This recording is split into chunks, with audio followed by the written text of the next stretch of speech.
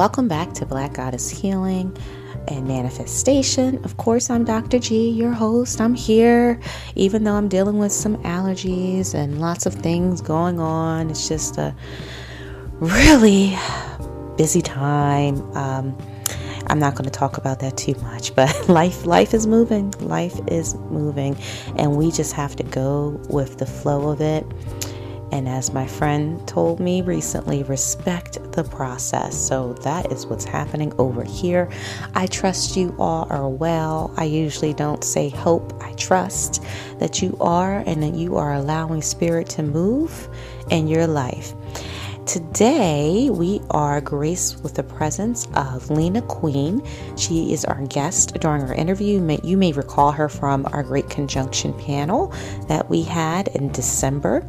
And so I just wanted to give you a little bit of background on her before we listen to that interview, because she and I talked about a good hour on Black excellence, colorism, Black sexuality, and of course, spirituality. So let me just give you a little bit of background.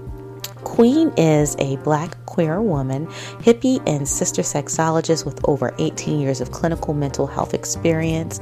She's also, and goes by she and they, a full-time private practice and clinical somatic sexologist. She's a clinical supervisor and mentor, plant medicine advocate, transformational life coach, and erotic coach. And I'm going to put her bio in the description so you can see all the things that Queen is doing. Just wonderful work. I'm sure you will enjoy this conversation. Just very insightful topics that just kind of naturally, organically emerged, but as you will hear, as she says, were necessary. Some topics that we haven't spoken about in depth. So I'm hoping that you enjoy this. I'm sitting here with the window open, letting in this fresh air. I hear kids outside playing and the birds and all that good stuff, because you know I love nature, and I just want to invite you to do the same. Maybe take this podcast for on a walk with you. Okay, get some fresh air. Take your allergy medicine if you have to. Maybe some herbs. I've been drinking a lot of tea, a lot of my different teas to clear this up, and doing some breath work. Okay, if you haven't seen my post on Instagram, join me over there on Instagram. I was just talking about chakras and how the heart chakra can be connected to allergies as well. So I know I have some work to do to get some balance in that area. And if you're not familiar with my Instagram page, Dr.G_PhD, join me over there. Follow me. We're doing great stuff. Also on blackspirituality.org is where you can connect with me outside of the podcast, and I look forward to doing that. And right now I invite you to sit back and listen and enjoy. Take care.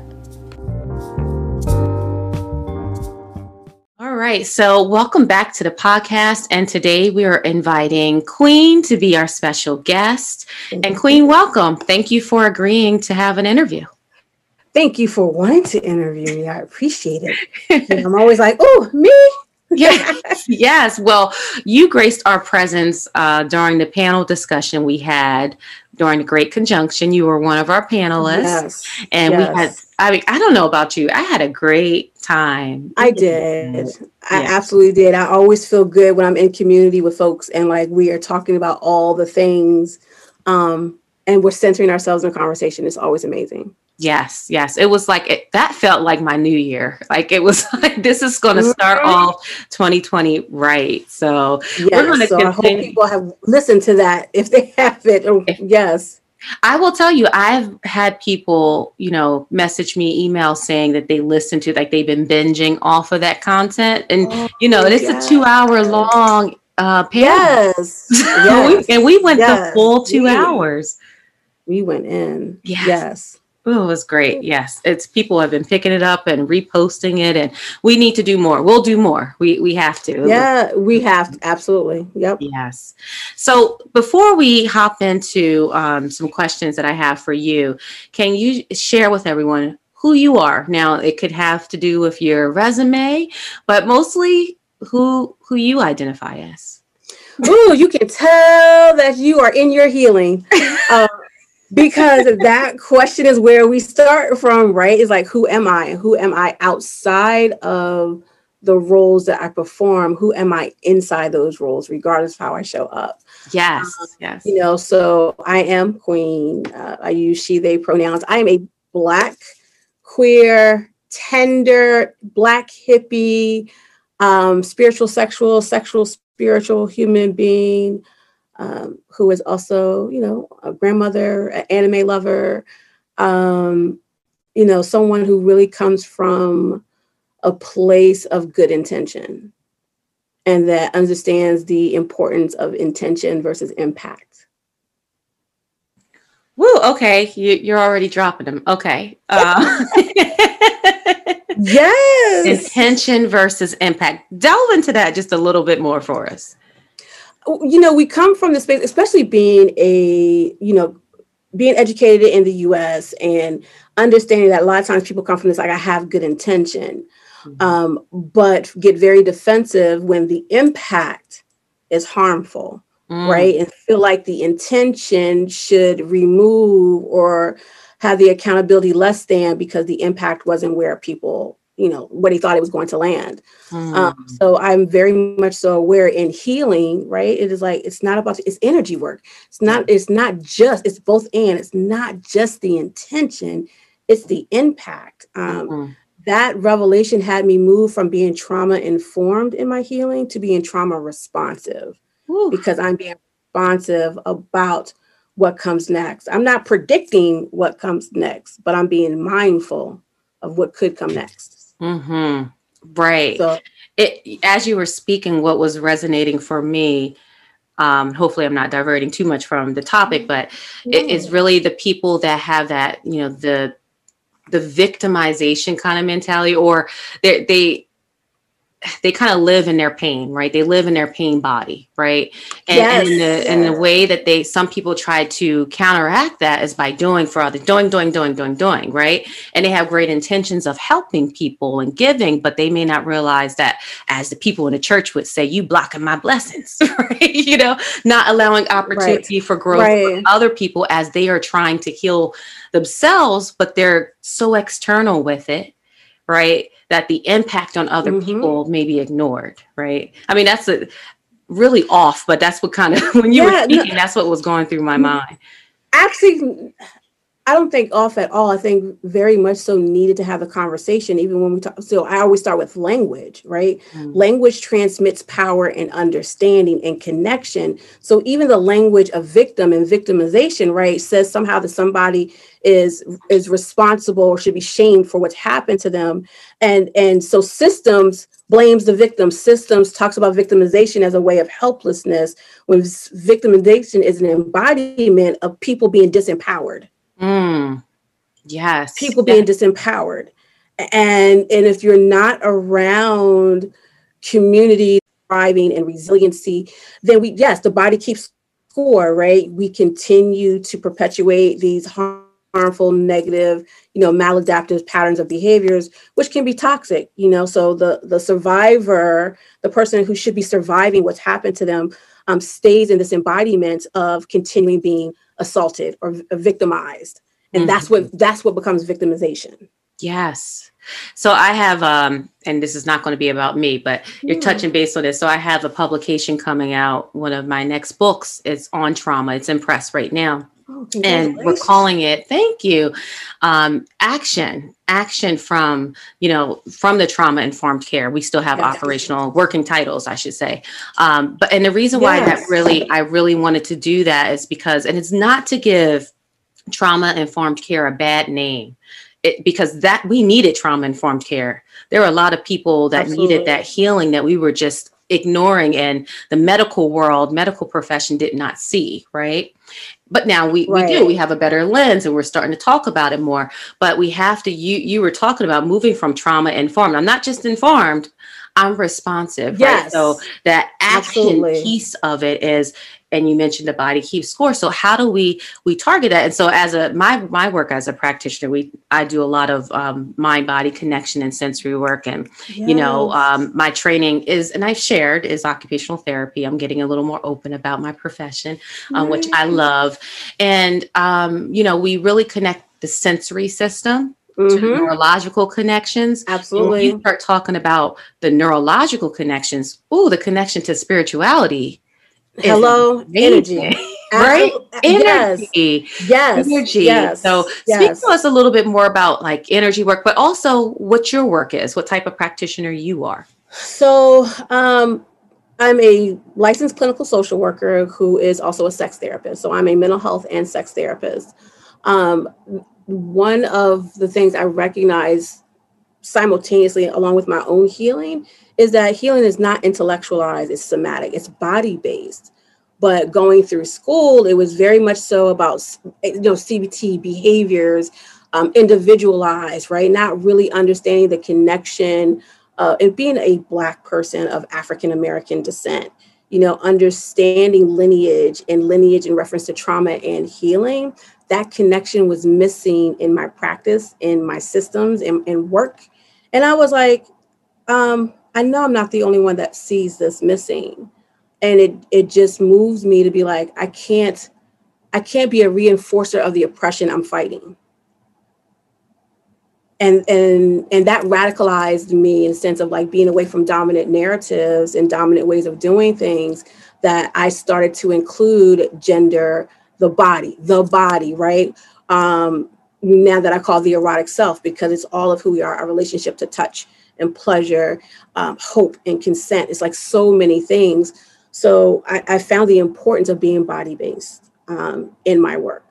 And as a mental health therapist, I knew the systems around me would not understand that. But continue with my education and becoming a sex therapist, and even further postgraduate being a somatic sex therapist, it was understanding the relationship to the mind-body connection. And like, that's how I moved into this work. So I am a private practice sex therapist in the state of Delaware. I am the only Black queer-led agency here in the state of Delaware.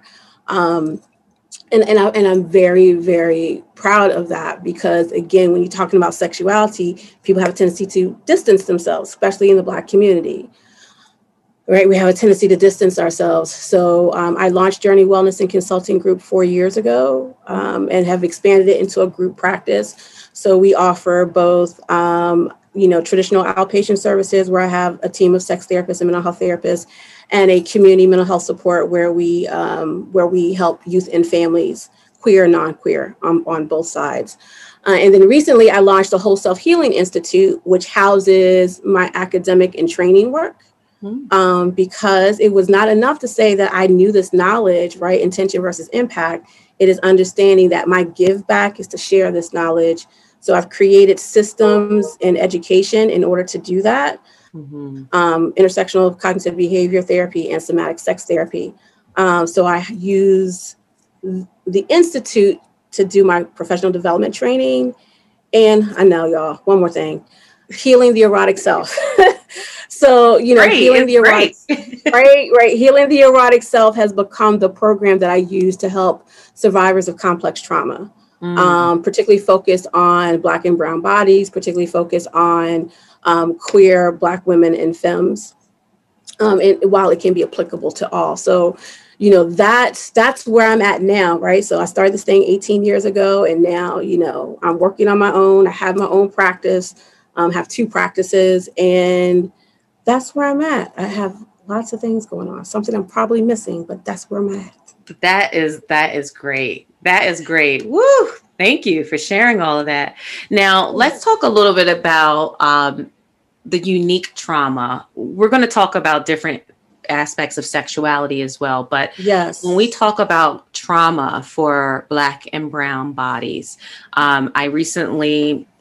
I'm giving a talk that has to do specifically with trauma for Black people, for brown people, for Indigenous people of color. Yes. And there's some, as we prep, because in the professional world, right, and this corporate kind of world, there's now people are open, right? There's this space where they're like, okay, let's talk about it. Yes. But then when you get into that space, there's some pushback. They're like, oh, absolutely. We really want to talk about this. And so I have been, as we're prepping for this initiative, trying to help give people language around it, trying to help those who are allies to, they're like, how can I get the other people to understand the importance of this? So I'm going to pose that question to you.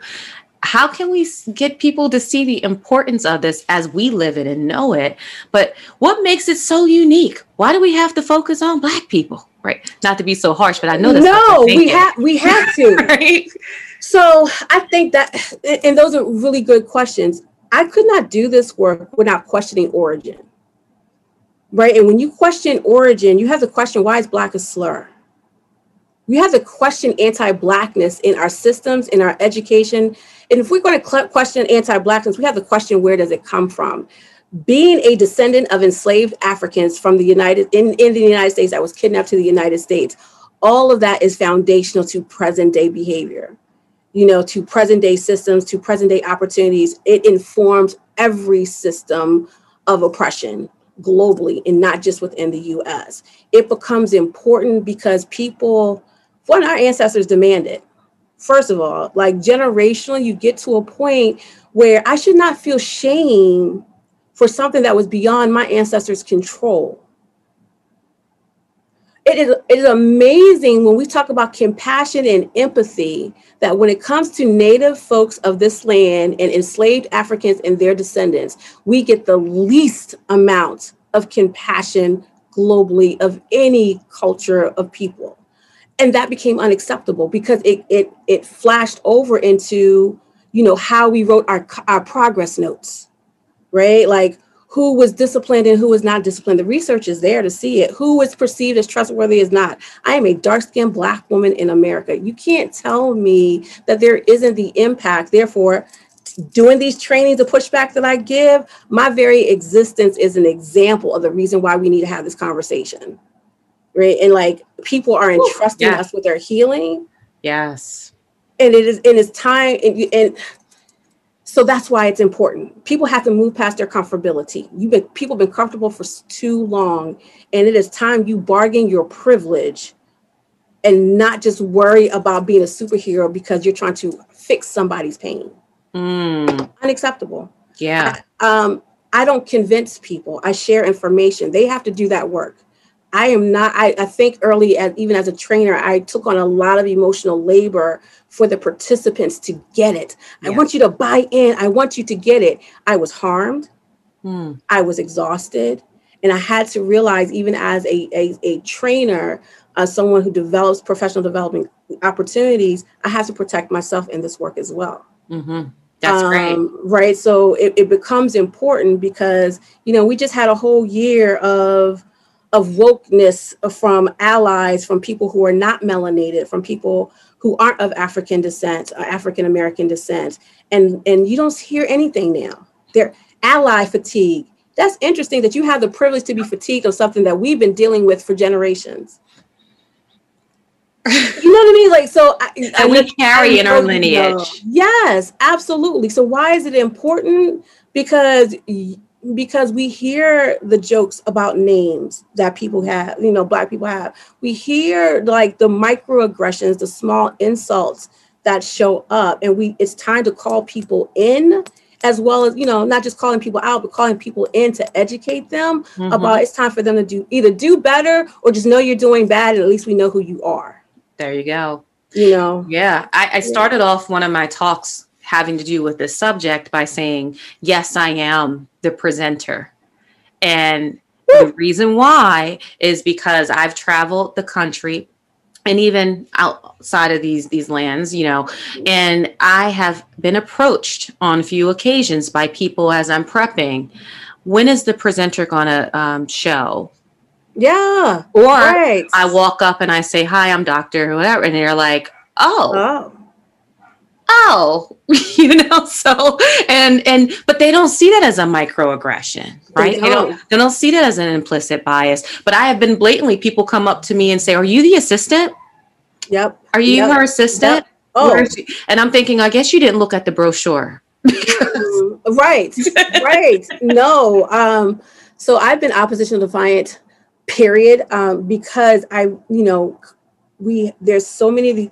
Black excellence kills us, and it still doesn't protect us from those microaggressions that we experience. I'm also a black skinned, dark skinned woman with locks. I'm a Black hippie who was very open about cannabis, who was very open and an advocate of plant medicine. Those things became really important to include in my narrative, not only as a professional as a professional, because I'm going to show up. So how do we disrupt narratives? And it becomes that much more important because y'all ain't going to give my ass the benefit of the doubt anyway. So I'm going to show up authentically myself. And if your ass is uncomfortable, that ain't my shit. I don't know what to tell you. That ain't my stuff. What? Queen, Exactly. I have been queen since the 5th grade. I will never forget it. I had a teacher in Smyrna, Delaware, who started calling me queen. He was being a smart ass, but I was like, I'm going to take that name. You know what I mean? Like, I'm queen, like always, always in a day. So you can't convince people you have value. Mm-hmm. This is so true. In training, and even as professionals, no matter, again, excellence and things of that nature, you can't convince people. So I'm not here to convince you. I'm here to give you information so you can make an informed choice. Mm-hmm. And if you need some work, I got therapists for you. Hey. I did a workshop in New York City, and I went to graduate school. One of my graduate programs is in New York City. So I'm used to the varying culture. That's what makes it great, right? You got people from just all over the place, and they end up being put in this one place once you hit the city part of New York, right? Right. We're in Manhattan, and then everybody comes together, and then they go apart, and then they kind of, I call it a salad bowl, right? Yeah. And so in one of my presentations I was doing, I had 2 young ladies walk up to me, and I won't say their background. I don't want to give any biases, but they came up and they said, so we really just wanted to know what we're going to learn today. We're going to learn anything, or just going to be like front loaded with nothingness. And then in the end, we're going to miss a lot of content. As I'm plugging in my projector, I turn around and I say, hi, when you are, let's do some introductions first. Yes. And I say, you have a choice, I can't tell you what you are going to learn. You can certainly feel free to stay. But as you see, mind you, Queen, it was a standing, like we typically do 8 hours a day, like 6 hours with breaks. And there are people standing up in the back. That's how packed this room was. Wow. But with full privilege, you're going to ask me if you're going to learn anything. You could leave and give someone else your seat. Absolutely. Absolutely. Positively. Yes. It amazes me. Even to this day, I feel like I still get surprised by people's behavior. Just amazing. But you mentioned some stats before. And one of the stats that really astonishes me is not just the discipline of like our adolescents. And we could talk about juvenile detention centers, but let's go all the way back to preschool. Yep. And we look at our preschoolers, and I think, and I don't know what the latest numbers are, maybe a few years back, our Black children made up about 18%, right? Mm-hmm. At least our males, 18% of the preschool population, but over 50% in terms of being suspended from preschool. Yes. That just blew my mind. Yep. Dr. Kimberly Crenshaw coined the term intersectionality 30 years ago. And we know intersectionality is a timeless understanding of the relationship between identity and power. It's not just identity, but it's identity and power. And your example right there is a great example of what happens when, representational media messages, things that happen that inform people's behavior, and our children, Black children, are criminalized and adultified more than white children, Latino children, or Asian children. And it's indicative of a racial caste system that we have. And there's no justification. They're in preschool. Right. Preschool. They're learning. My granddaughter is 6 years old, and with us in the pandemic, and to see it in real time, to see it in real time, to see someone like my daughter had to check the teacher for attempting to shame No, she shamed my grandchild, and like to see my beautiful flower just kind of shrink in that moment is what happens. Mm-hmm. That's what happens in school systems. That's what happens in any system that villainizes Black skin. Mm-hmm. Frantz Fanon has this book, what is it, Black Skin, White Mask, where he talks about the judicial system and like literally the unfair treatment, the intentional unfair treatment of Black folks. Mm-hmm. And we need to be able to speak to that and the impact of it. How many referrals can I get about kids who have problematic behavior? And literally when they're sitting there talking to me, it's about the adults around them that are projecting these images and expectations on them that are not realistic. Yeah. And I'm not in Delaware anymore, but I was there for a period of time, and I didn't do direct. Well, I did do direct treatment. Most of my work was pro bono. Mm-hmm. And so I've sat at some of those tables in schools and just listened for a while before they knew. They were like, who is this person here? They just thought I was a member of the family, right? Because yes, we all right. We all Black, you all coming together. Yeah. Like, so they're like, and you are at the end. And I'm like, oh, 1 second, let me give you my card. And they're like, oh. And I highlight the fact that, we talked about everything that he did wrong. Do you know anything about his history? His story? And then they're traumatized by hearing the story. They're looking in shock. How do you think he feels each day? I witnessed a young man being pulled off the stage during a music concert for parents because he refused to stand up. And I was traumatized by that. I'm sure all the other Black parents were traumatized by watching this boy be dragged out. Obviously, his family wasn't there, probably for various reasons. Working being one. Yes. Work because it's like 2 p.m. in the afternoon. But dragging him off the stage. What training is happening other than this, our trauma-informed care that is coming out of the mouths of people that look like them and not us, right? Yes. Yes. And I think even that also speaks to like inequity when we're training opportunities for people of color, to actually do this because it's coming from our lived experience. Yes. It's coming from our lived experience. I had this one, I used to work at an alternative school setting and would constantly get in trouble. But like I worked in this, one time I just had kids and they just wanted to do art. I was like, let's do art. I'm supposed to be doing life coaching courses and classes and all that good stuff. And I got written up for it because they were doing art. And I sat and at the end of the year review, they was like, Queen, we really need you to have engagement and like class, like lessons and all that good stuff, which was always there. And I said, do you understand what peace feels like for these kids? These are kids who were referred because they couldn't sit still, but yet and still for more than 45 minutes in silence, they sat and they drew.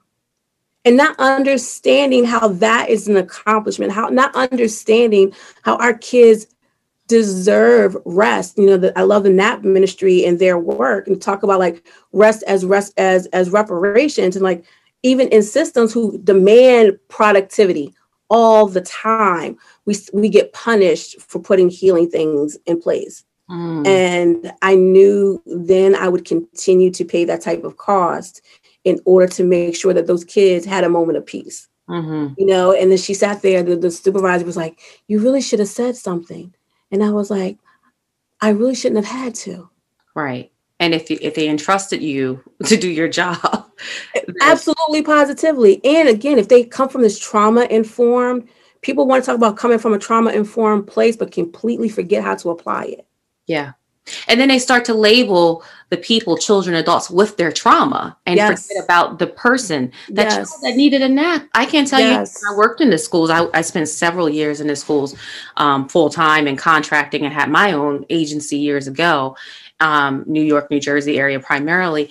And I would walk into the classroom and the child would be lying on the mat. Now, when they're lying on a mat, that means actually I got a teacher that knows what she's doing. Right. Or he's doing. Right. They're like, listen, I'm sorry that you came for this session and, your time is valuable, but she slept at a random house again last night. We don't know exactly what's going on with mom's home situation. And we think that she may be homeless again. Come on. These kids are going through it. Yes, absolutely, positively. We're in a pandemic and we're assuming people have access to internet, that they have secure housing, and again, pandemic, eviction notices, judgments, things that are happening. And kids are being suspended because they're falling asleep. Kids are being suspended because they're in their home. And you have someone who has a lot of privilege making judgment on the other side of that. And it's like, where is the training? Mm-hmm. Where's the implementation of the training? I'm happy to see that where I am, Terry Lawler, who is with the Department of Education, has been doing some really tremendous collaborations and curations of like trauma-informed trainings, social emotional learning trainings, and things of that nature. So I definitely have seen a response, but it shouldn't have taken a pandemic. Right. Right. It shouldn't have taken a pandemic. A lot of things should not have taken a pandemic. And say that in order for things to be like, oh, we need to, or even just that for someone like Terry or others to get access to resources to help, knowing that we can identify gaps.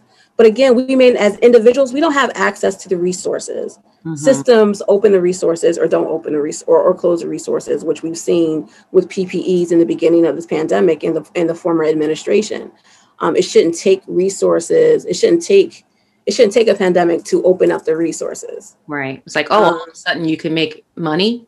Oh, you can just extra money. Everybody gets. Let's not talk about capitalism. Woo, boy. Yeah, we're not going to go there. We're not going to. Because everything is informed by it. Everything is informed by it. Our ancestors gave birth to it non-consensually. Everything is informed by it. And, it's about the valuation of Black bodies. And Black kids get it. And so this is really off topic real quickly because this is leading me there. My husband and I were watching this talk, and the guy, really profound, just was dropping gem after gem. I'm like, I have to rewrite and take notes. But he was talking about how, on each of our heads, we're actually, and I forget the number now, it's like $200 and something $1,000 something in debt, right, for each person, that the people here of America, we actually hold the debt of America. It belongs to us. And there's this U.S. debt calculator. If you go online and look it up, it'll show you the amount that Black bodies are. They don't say it, but it's us. It's on our head. Yep, we are carrying that. Absolutely.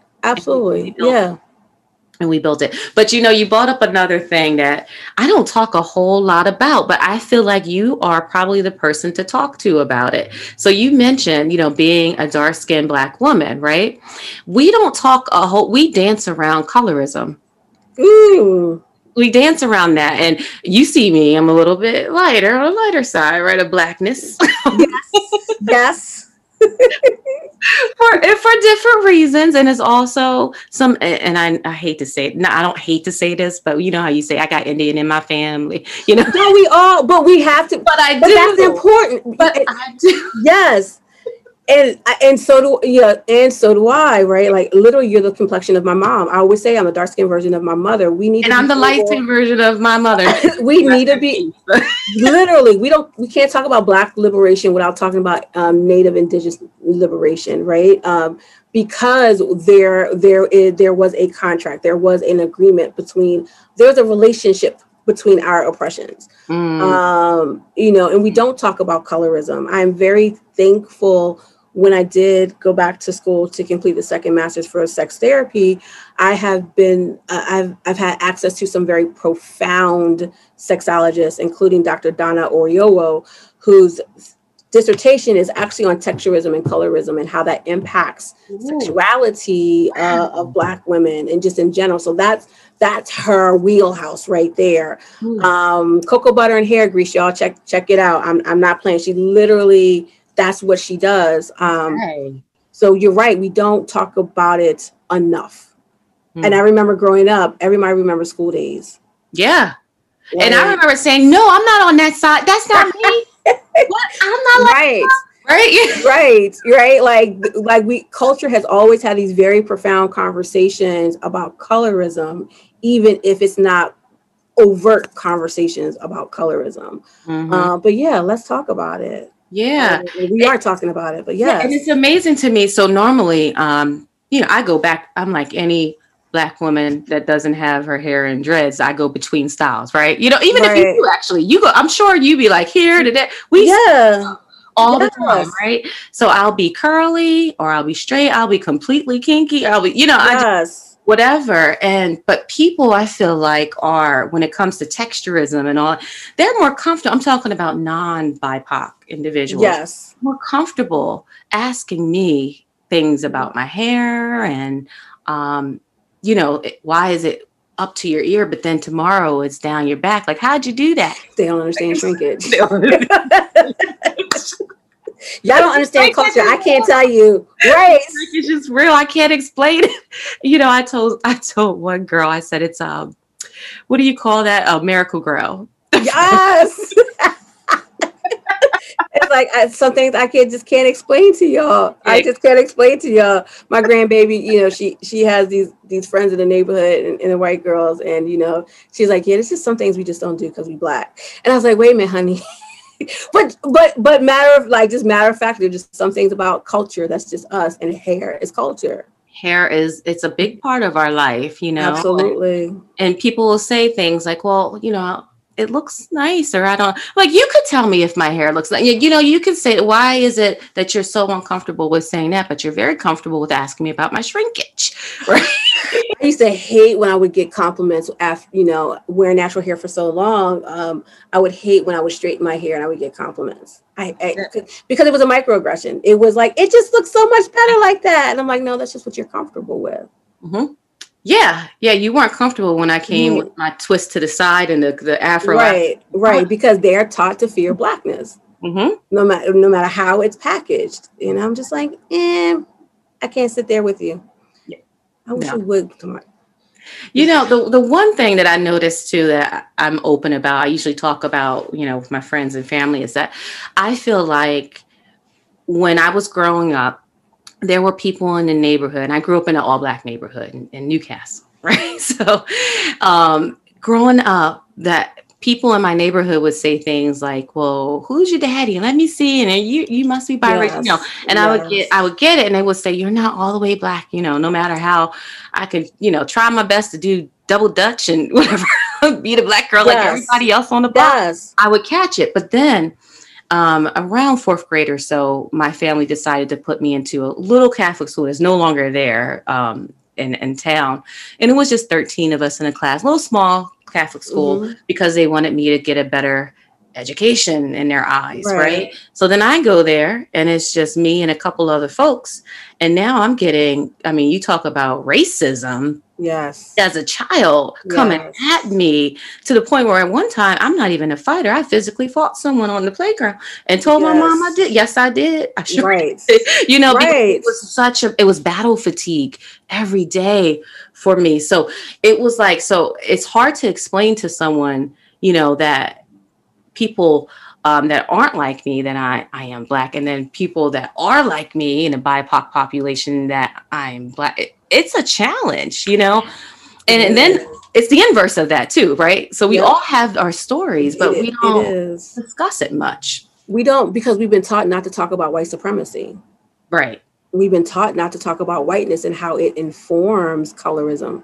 Colorism comes directly from white supremacy. Period. And I think we don't have enough history to talk about colonial America pre-Jamestown, where there were indentured service of white, black, South Asian folks, like where there were indentured servants, and it wasn't until the Atlantic slave trade that really you start to see this enforcement of enslavement of black folks, right? Like race was literally created because there was that melting pot that America feels like it has now, but race was categorized categorize, and not just them, but particularly in the U.S. and its economy, the racial caste system. And there is actually a book out about that right now. But the racial caste system was actually created at that time, so we don't have this conversation to talk about racism or colorism unless we hear it in our music. Right, she had light skin, da da da da da da da da. It like in our music, or we see it in everything Instagram, like Instagram shorties and Johns and all that, all out there. We don't hear it. Or team light skin and team dark skin. Young folks hear it, but we're not. But again, generationally, critically, we're not challenging colorism. Right. We're not challenging colorism. Challenge it. And we need to know too. I tell people all the time, y'all, listen, I understand there's a group that may see someone like me as quote unquote non-threatening. That's a whole nother topic, right? They may, but listen, when I walk in a room, they don't see a white woman. What do y'all think they're looking at? Right.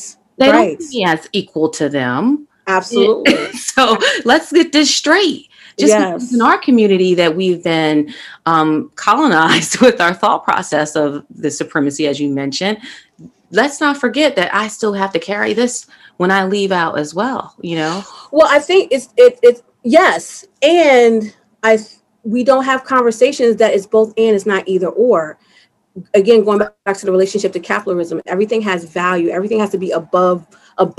So we get into this oppression Olympics about instead of talking about the both and, whereas with marginalized folks, you can be a light-skinned Black person and hold privilege and experience oppression.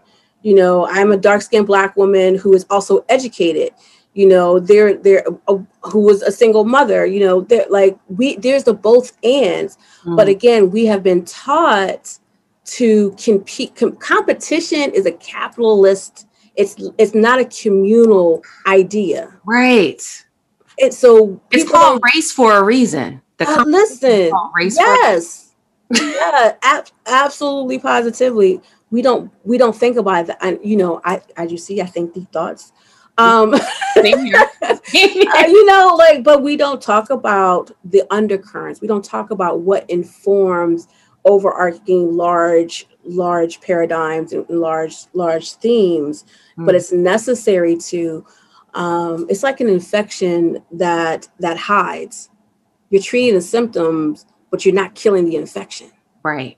Exactly. And let's talk about it. And let's talk about why some people look a little bit more like me and why they don't. You don't want to talk about that piece, do you? Listen, because then we would have to talk about sexuality and and we won't talk about sexual coercion, and we would have to talk about rape. We would have to talk about the things, and again, the lack of compassion that that we get as a people that don't allow those narratives to exist, and the weaponizing of victimization. Yeah.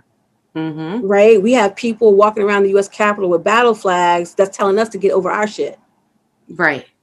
It's that nonsense that I don't have the energy for these days. No. It's okay. So since you mentioned sexuality, right? Yes. So let's talk about sex. Yes. So let's talk about, being queer, people that are transgender, and as I'm saying these words, I'm sure some people are like, oh, a little uncomfortable, right? Yeah, absolutely. Because we're a little uncomfortable. Yep. And especially those who may be listening, that I know a lot of people listen to the podcast for the spiritual conversations and, and that awakening piece of it. So how do you reconcile for them, or not necessarily for them? How do you reconcile perhaps the teachings that we've been taught? Certain things are wrong, right? Monogamy is the way to go, right? And you have to be with the same sex and all these different rules that we were taught. How does that intersect with spirituality? And I think that's the thing. It's not a lot. How could it not? Right? How could it not? Mm-hmm. With all the conversation that we've just had, how can anyone not challenge what they've been taught?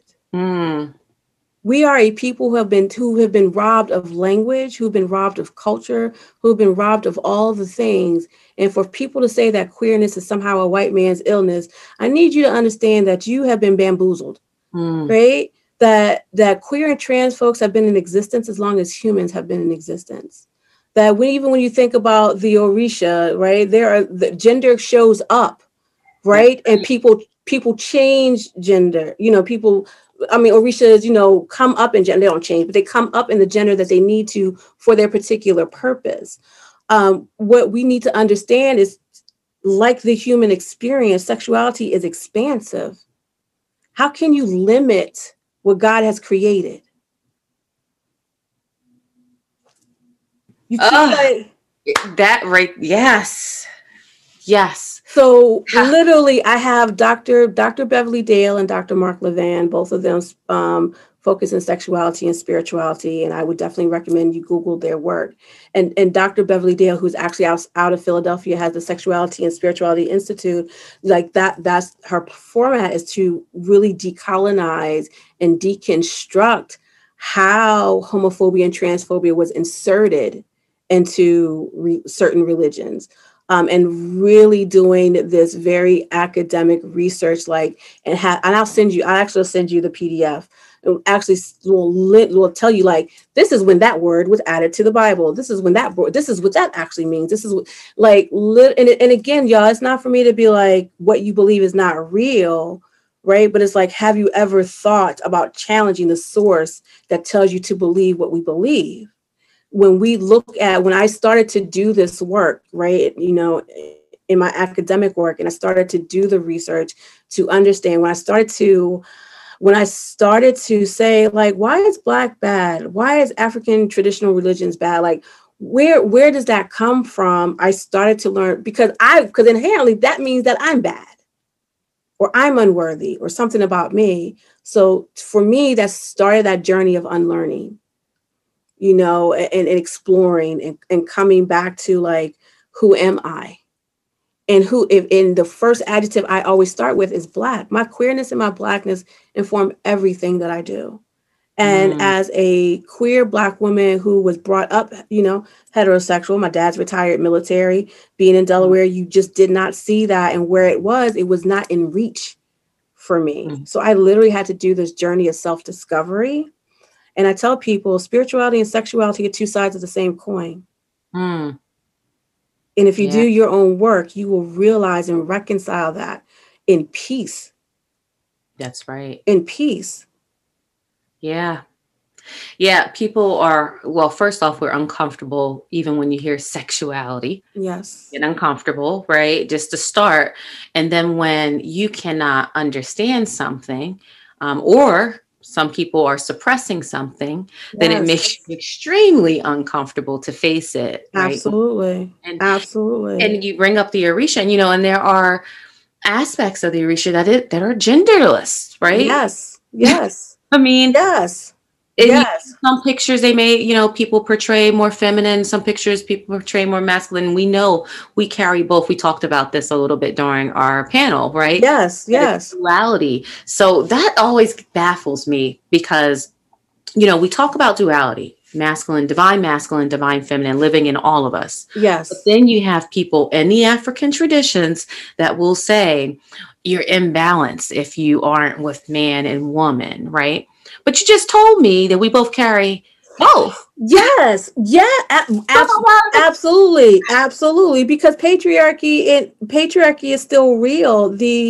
When you look at this move from matriarchal societies and leadership, and this fixation and concentration on, like, people with penises being able to lead, and then calling the men on top of that, and that they are natural in their authority role, it becomes about power.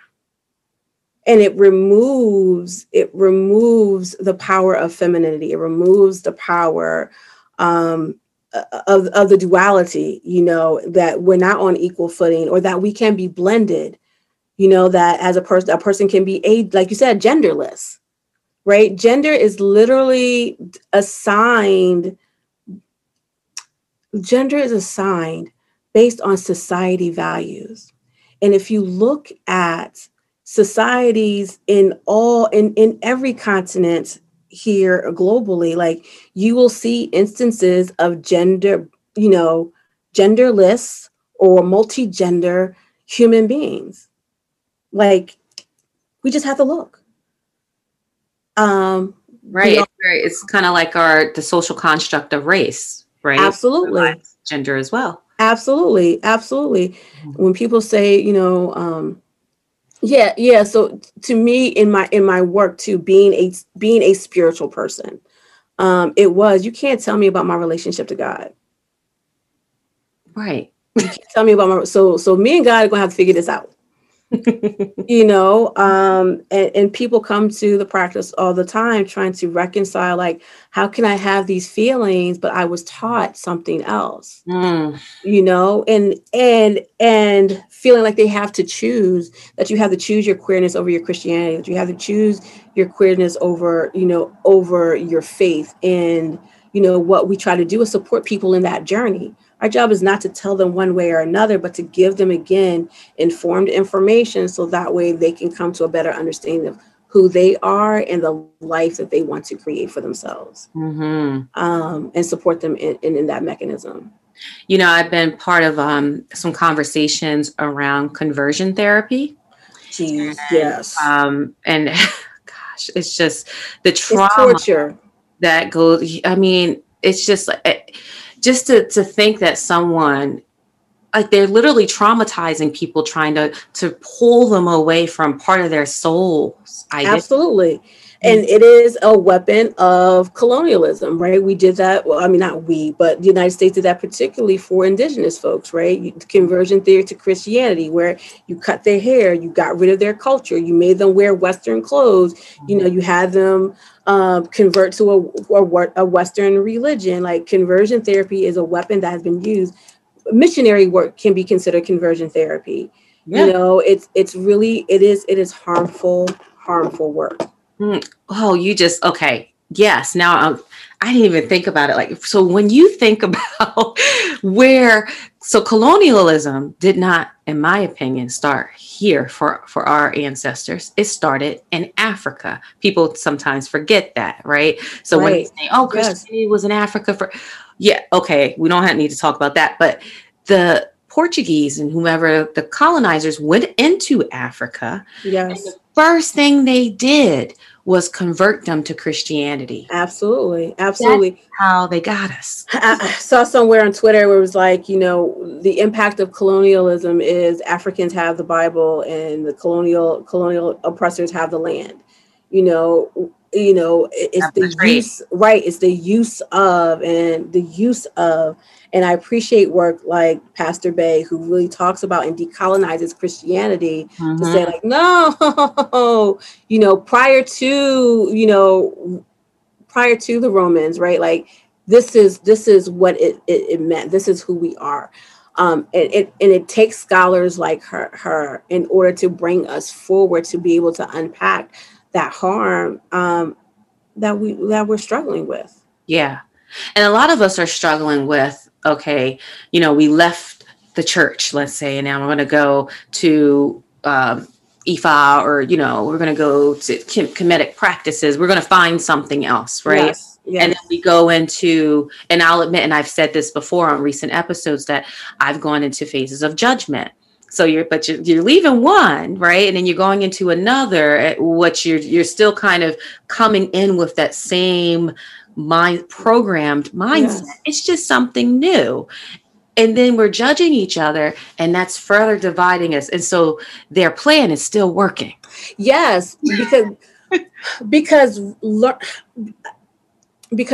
finding something is only part of the healing journey, right? Like, we need to understand that if we are healing, how are we decolonizing healing? Yeah. That it is, we've been taught that when we break up with something, we have to have animosity, and that we still can't find value in the things that we held dear, that it has to be this competition of this either or, and this submersion, that we have to give up our critical thinking to be like, this is what it is, instead of listening to intuition. Like, that solar plexus work that we need to do. People only do part of it, and they end up replicating the same type of negative behaviors that they did in former systems. There you go. Yeah. They did in former systems. Most folks want peace, but don't understand that transformation is painful. Right.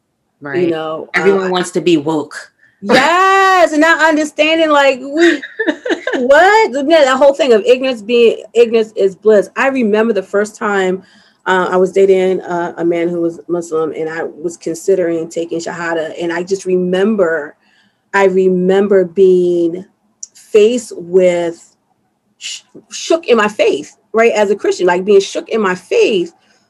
But what he did was he opened me up to understanding what was my relationship to faith going to be. You know, there's this somatic processing, right? This mind body connection, this physical, mental, emotional, spiritual, sexual reaction that I was having to truth.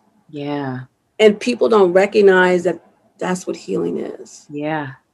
And when you get there and you finally get to the point where you're like, okay, no, this is a true awakening. This is not some social media wokeness, right? Yes. When you get to a true awakening and the sensation, the kundalini and the, you know. Yes. Mind blowing. You're like, and this was there the whole time. I don't want to leave. What y'all talking about? Yes. All the whole time. I'm telling y'all, it's so good on the side. Yes. Yes. And even when you think about sexuality and intimacy, I should say, because sexuality is a big, you know. Right. Sexual versus sexuality. Absolutely. And yes. Sexual has a spiritual connection, right? It's very spiritual. Now you can choose, and you could choose to have pleasure, right? But you could also, you know, choose to let in certain energies that you don't need. Yes. So be aware of that. And that's what talk about in my Healing the Erotic Self program. So Dr. Zalekia Hepworth-Clarke did her dissertation was on like unlearning and reconnecting to her senses, and she used oceanality and the flow of oceanality, which talks about pleasure and fulfillment, you know, both sexual and non-sexual engagement in energies. And Dr. Tracy Gilbert talks about the erotic self, right? And her research was, all right, Black folks, 21st century, like what is sexy? And it's this very phenomenal research project that she did that eight areas of the erotic self shows up in which we experience sensual and sexual pleasure, which informs like, now I'm like, oh, I have it. What Black people like, what we need, what other folks can need or use in order to have this fulfilling relationship with sex and sexuality. As we go through our hotels. Yeah, Jasmine Sullivan. But like literally, you know, to talk about our relationship to touch, our relationship to our body, you know, those two things by itself is yes, you know, what is my gender? Who am I attracted to? People think of queerness and you think that I'm trying to tell you about the sex that I'm having. And no, I'm telling you, I have a different relationship to pleasure, power, and pain. Yeah. Right? My favorite sex positions is nobody businesses between mine and my lovers. You know, only thing I'm telling you is I'm a lot more expansive than what you probably put me in a box to be. Okay. There you go. Yes. Oh, well, I'm not going to hold you too much longer because I think we could go probably 3-4 hours. I know. I appreciate it. Thank you so much. I know people like, what? We done went all the way to Africa. Yes. Colorism. Every part that we talked about today is necessary because that's what healing encompasses. And if you put a box, if you limit your healing, you're going to limit your transformation. Oh, there you go. Yes. Limitless healing. Yes. Yes. Absolutely. Yes. Thank you, Queen. Thank you, Dr. G. I appreciate this so much. Yes. I'm going to put all your information in the show notes. But, you know, before we leave, just tell them at least where would you like people to go to find you? What's the best place? Instagram, Sister Sexologist, and sistersexologist.com. Okay. All right. All right. Thank you. All right. Thank you.